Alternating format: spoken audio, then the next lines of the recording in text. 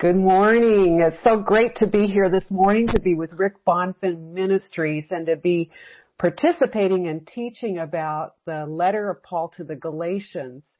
I was so blessed when I was asked to join in this because I needed to hear the words of Paul myself. It's an amazing letter, a letter that so influenced Luther and the Reformation to hear the message of Paul about Christ alone for salvation, which is a huge piece of this letter. And it's also been called, the letter to the Galatians has been called the Magna Carta of Christian liberty. And so it's an incredible letter to study. And we're doing this morning chapter 3, verses 1 through 9. So I will start in a minute, but I want to tell you at first a little story. Many years ago, my husband and I were out on a boat with a retired pastor named Ed. And Pastor Ed and his wife were taking us out on a local lake called Lake Winnebago. And we were going around the lake, and Ed was being himself, he was a funny guy, but very wise. And he turned to us at one point out of the blue and he just said, "Do you know why we go to church every week?" And of course, we have lots of answers to that question, but we wanted to hear what Ed would say. And what Ed said was that by midweek, and then certainly by the next weekend, we have forgotten everything we heard the week before. He said we need to go back and get refreshed. Now, I don't know if that's true. I don't know if we've forgotten everything we heard the week before, but I think we do as human beings have a tendency to forget. And even when we have seen amazing things from God, it fades over time and it needs to be refreshed and prompted and nurtured so that it stays alive with us. And that's what Paul is talking about, particularly as he opens this chapter. He's talking about remembering and about refreshment. And specifically, Paul is talking about remembering our relationship with the Holy Spirit. He's exhorting the people in Galatia to remember the Holy Spirit and what a walk with the Holy Spirit is and should look like. And you know, it's interesting the way Paul speaks at this point in his letter. It's like he's laid the groundwork. He's introduced what he's concerned about in this letter. And then all of a sudden he breaks loose at this point in chapter 3 to really give a powerful and important message to the people. And he doesn't do it by saying, "Oh, let me tell you this so gently." He starts out by saying, "You foolish Galatians." And so Paul begins to really exhort them about something so critical to their lives and to the church, to the world. This is an important thing to take note of because sometimes we tend to think that Christian messages should always be soothing and comforting and an arm around the shoulder and "you poor thing, let me make you feel better." Sometimes we need to be knocked upside the head, right? Sometimes we need the holy smackdown laid on us so that we get what is so important that we're missing. And that's what Paul does at this point in his letter to the Galatians. So Paul is talking about the Holy Spirit and the importance of keeping that relationship alive. And I think verse 2 in this chapter 3 really kind of sums up what Paul is concerned about and what he's talking about to the Galatians. He says, "Did you receive the Spirit by the works of the law or by believing what you heard?" And from this point on, this is Paul's mention of the Spirit that begins the turn of what he wants them to really understand and grasp. And from this point on to the end of the letter, he mentions the Holy Spirit 16 times. Now understand, we're in chapter 3 of Galatians, and there are only 6 chapters. And so he stresses the Holy Spirit and our relationship with him 16 times. He mentions Holy Spirit by name. Now, what had been happening in this region was Judaizers had been coming in, people who were coming in and teaching that in order to be a Christian, you also needed to be a good Jew. You needed to follow the rituals. You needed to have the religious beliefs about food and other practices. One of the main things they were trying to do is have circumcision be something that would be insisted on with Christian believers. And so what their message was, what they were trying to teach, in contrast to what Paul had been teaching, is that you need Jesus and then you need all this other stuff. You need Jesus and you need rules and regulations and things that they were being told to do in order to have salvation. And Paul wanted to say, no, salvation is by Christ alone, by belief in Him and by belief in what He has done for us on the cross. Paul was insisting, you cannot alter this gospel or it becomes a false gospel. It's no longer the gospel of Jesus Christ. And Paul had explained what the gospel is as we have the letter in the preceding chapter 2, verses 20 and 21. Paul wrote these words, and they're so important. They sum up the gospel. He said, the life I now live in the body, I live by faith in the Son of God who loved me and gave Himself for me. I do not set aside the grace of God, for if righteousness could be gained through the law, Christ died for nothing. Christ died for nothing. If we have to earn or can earn our righteousness with God, then why did Christ get on that cross for us? And this is why we sense such a kind of a righteous anger, not at the people, but at the ideas, at the teaching that's coming among them. Paul is full of passion about this. He wants it known that the Galatians have forgotten. Remember, we forget easily. The Galatians had forgotten what the real gospel is, and they had drifted away from the Holy Spirit. So, let's take a look at this passage, Galatians 3, verses 1 through 9.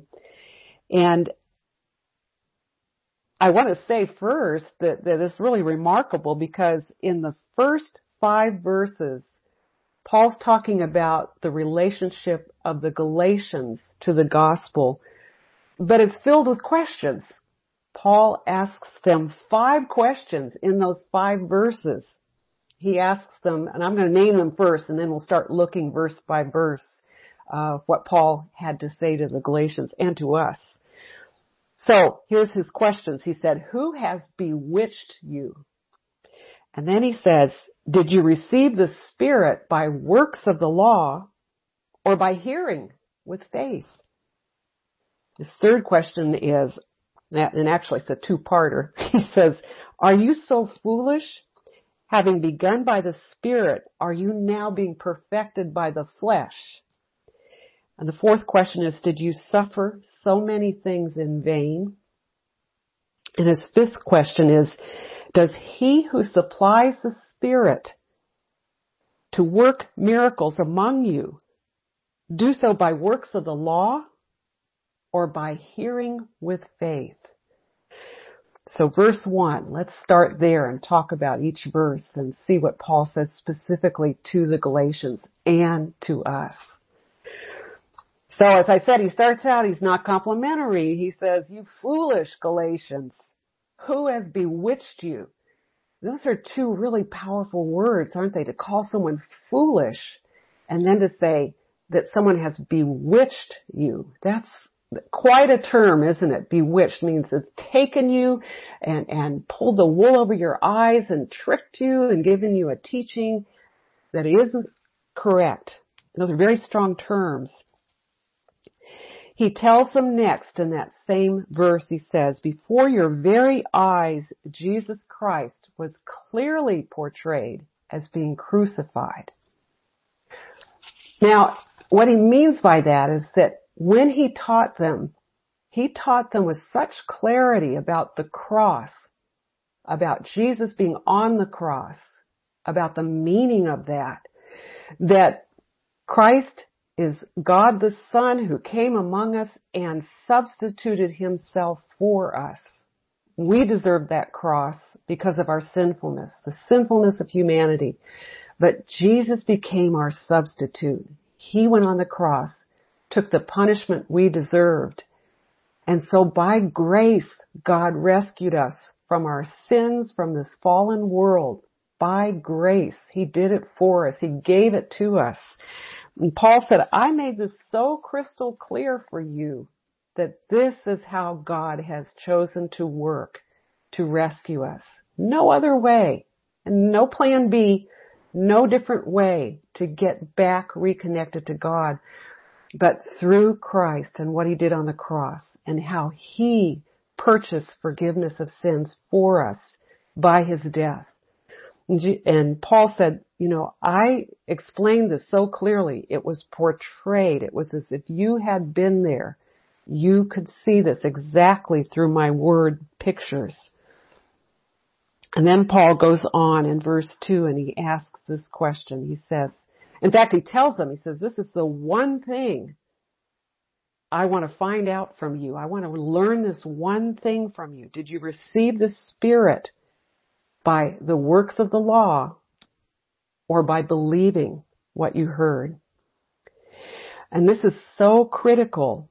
If we earn salvation by what we do, then Jesus Christ becomes irrelevant.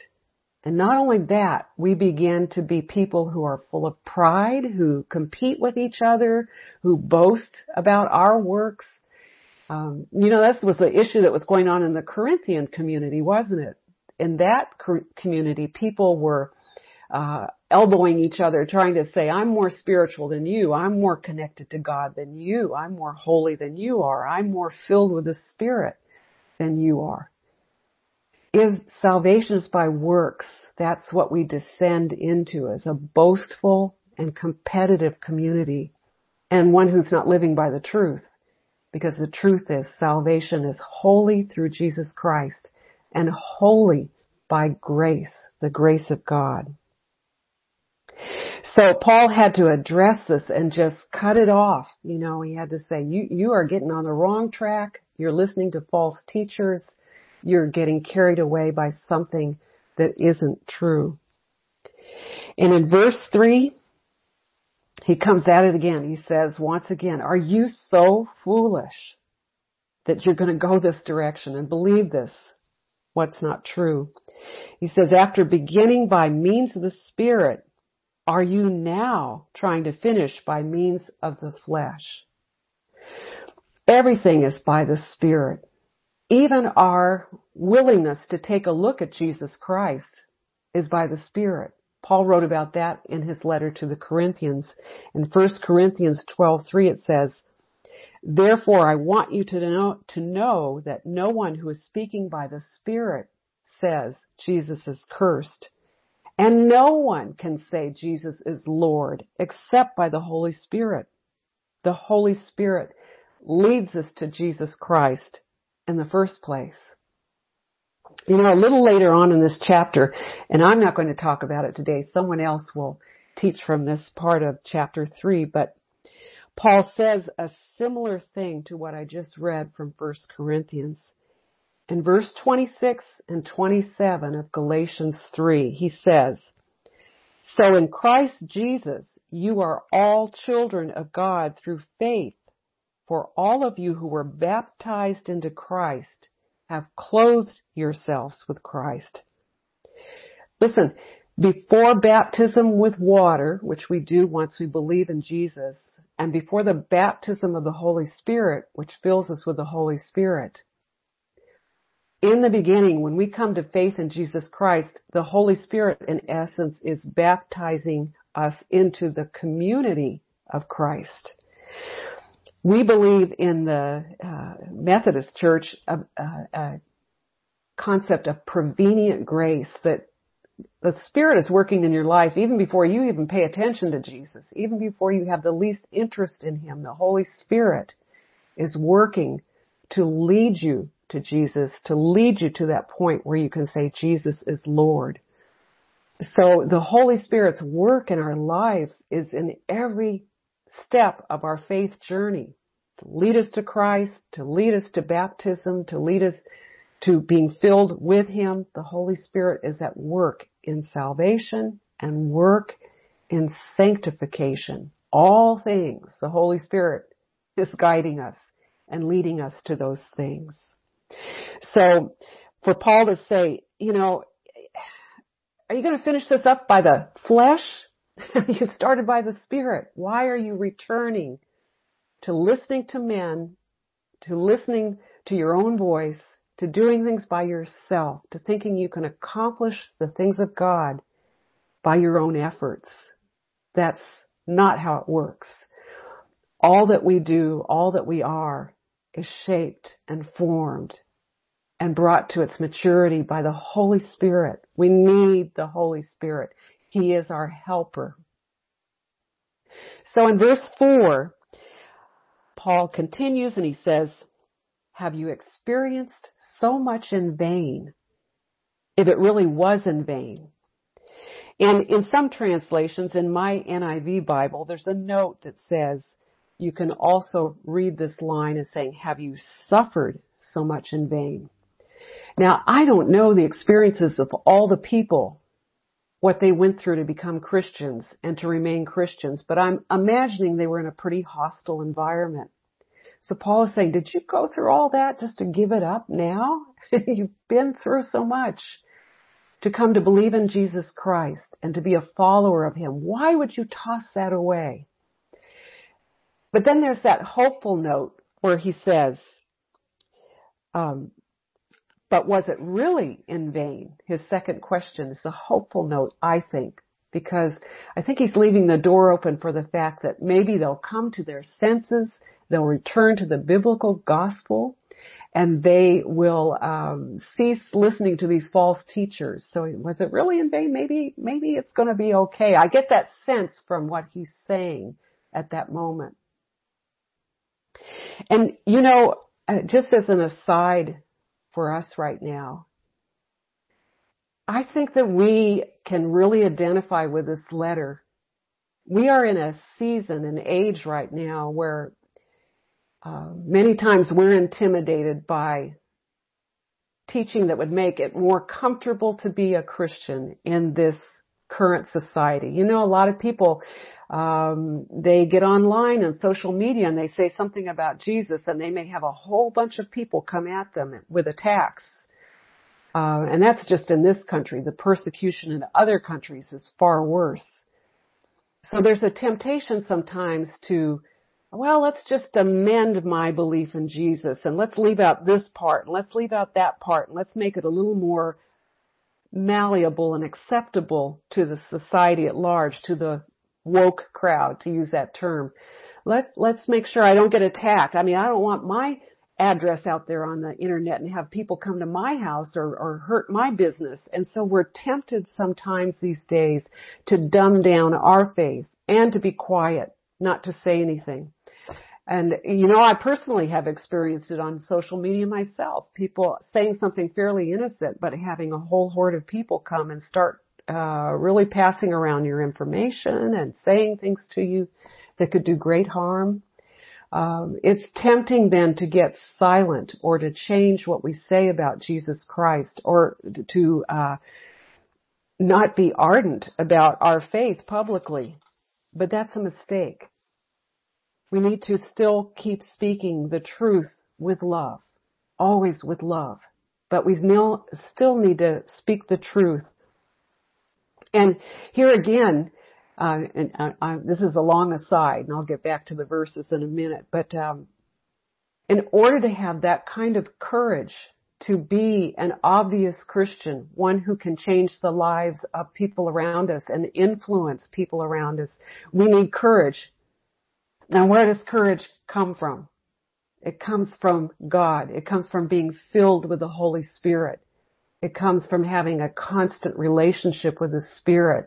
That's what gives us fearlessness and truth and love for people, that we can bear with attacks. We can turn the other cheek. We can pray for people who act like enemies. We can do those things if we're filled with the Holy Spirit. And I was just reading the other day, somebody posted something about Smith Wigglesworth, that great man of God, that general of God. And what the person posted was that Lester Sumrall would stay with Smith Wigglesworth. They were friends. And he said, you know, every day Smith Wigglesworth gets up and he prays for a half hour in the Spirit. He prays in tongues. And then he reads the Bible out loud. He quotes the Bible out loud for another half hour. And that's just the start of the day. That didn't mean that was all he did, but that was the way he started his day. Was full of the Spirit by praying in the Spirit, full of the Word by reading the Word, by speaking it out loud, declaring it out loud. Listen, we need both. That's what makes us really strong, is that we continue to try to nurture that relationship with the Holy Spirit, and that we continue to be full of the Word. To be just one or just the other isn't enough. We have to be Word and Spirit people. And when we do that, we get full of courage and full of witness. You know, you can't shut us up. And we're able to let the world know how strongly we follow Jesus Christ. And what a wondrous thing it is to do that. All right, so continuing on, let's go to verse 5 in chapter 3. And Paul says, so again I ask, does God give you His Spirit and work miracles among you by the works of the law or by your believing what you heard? How do we have this relationship with the Spirit? How do we start it? And how do we maintain it? Well, I just mentioned about maintaining it. It's through praying in the Spirit. And it's through staying strong in the Word. It's through opening ourselves up in prayer and saying, Holy Spirit, fill me again today. Come out of the depths of my spirit and fill me and pour out through me and touch the world. That's maintaining. But how do we begin a relationship with the Spirit? Some people will tell you that it's, again, by works. They are like these teachers that were trying to influence the Galatians. They'll say, here's all the things you need to do to be filled with the Spirit.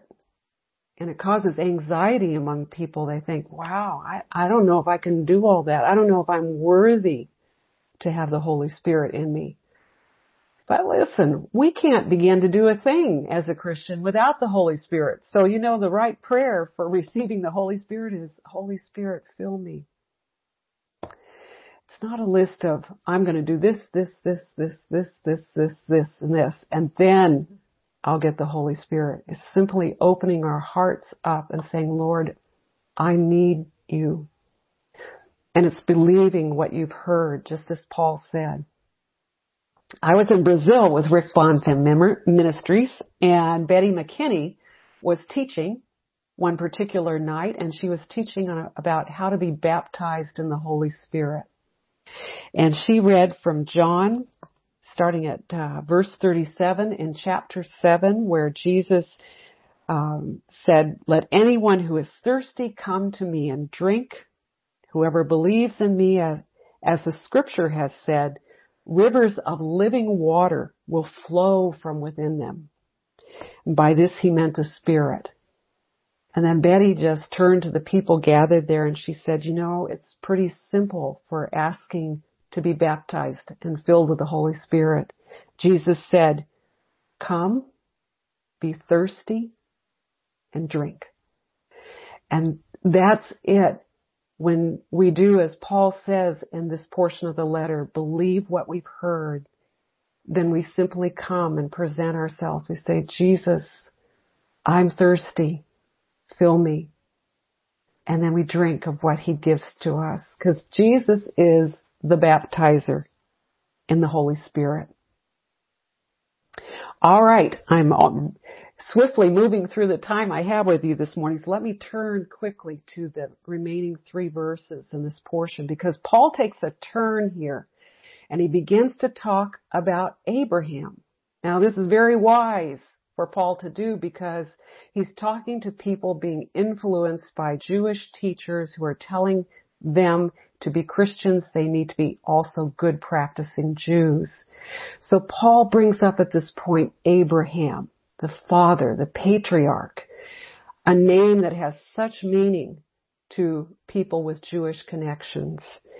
And he says in verse 6, he makes a switch, and he says in verse 6, so also Abraham believed God, and it was credited to him as righteousness. He's quoting Genesis 15:6 there.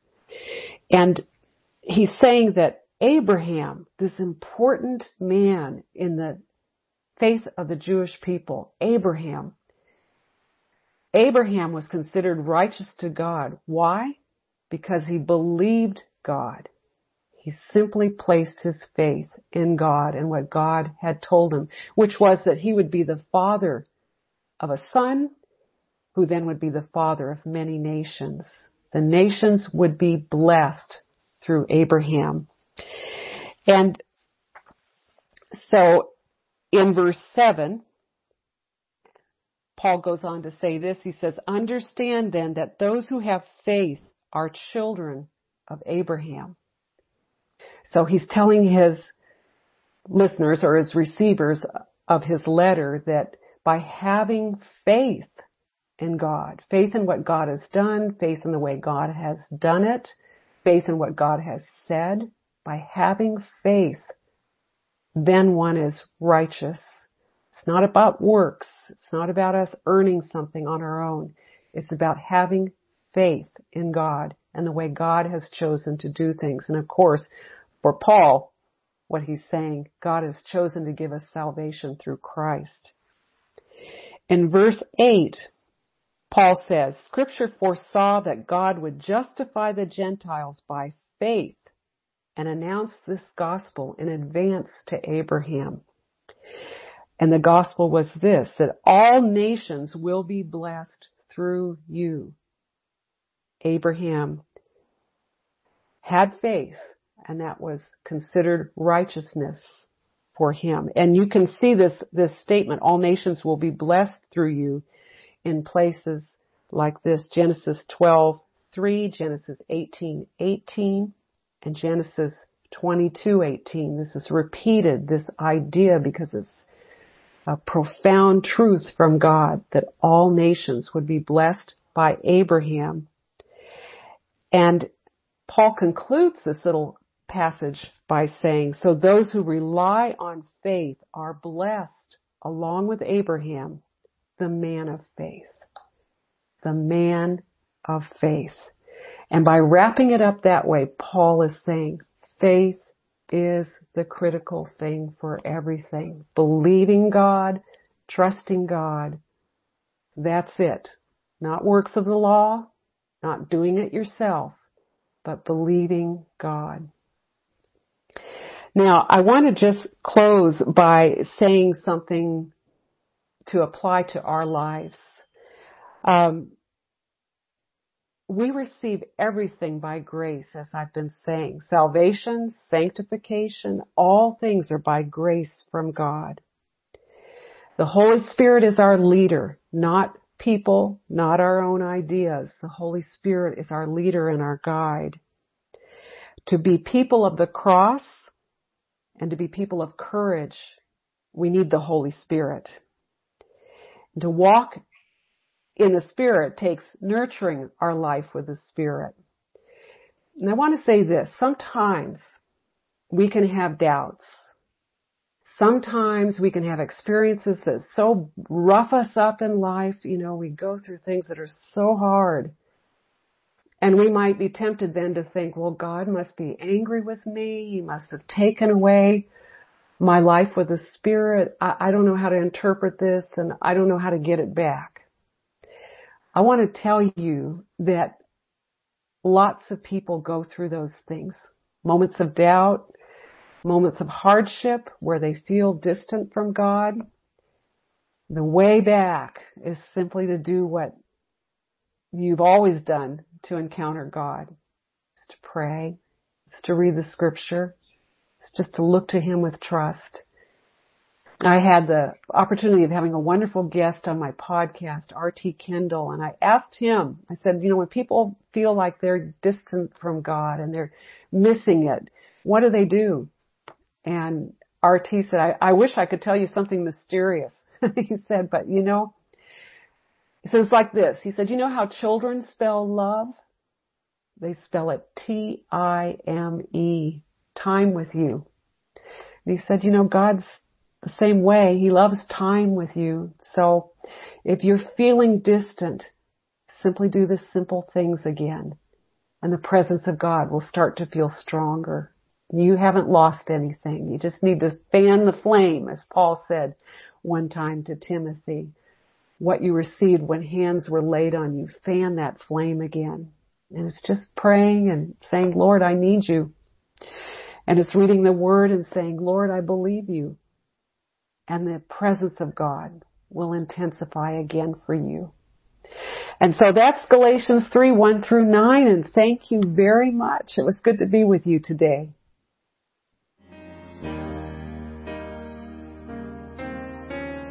Rosa de Sharon, queima a impureza do meu ser.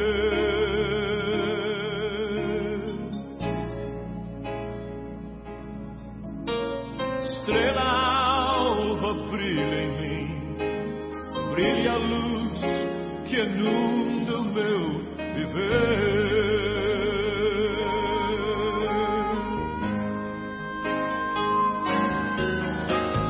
Chama o meu nome, a qualquer lugar eu seguirei.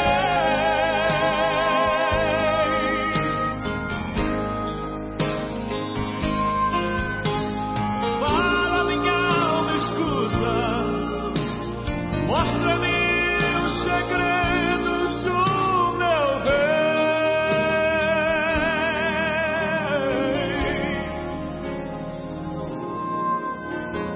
Eu quero ser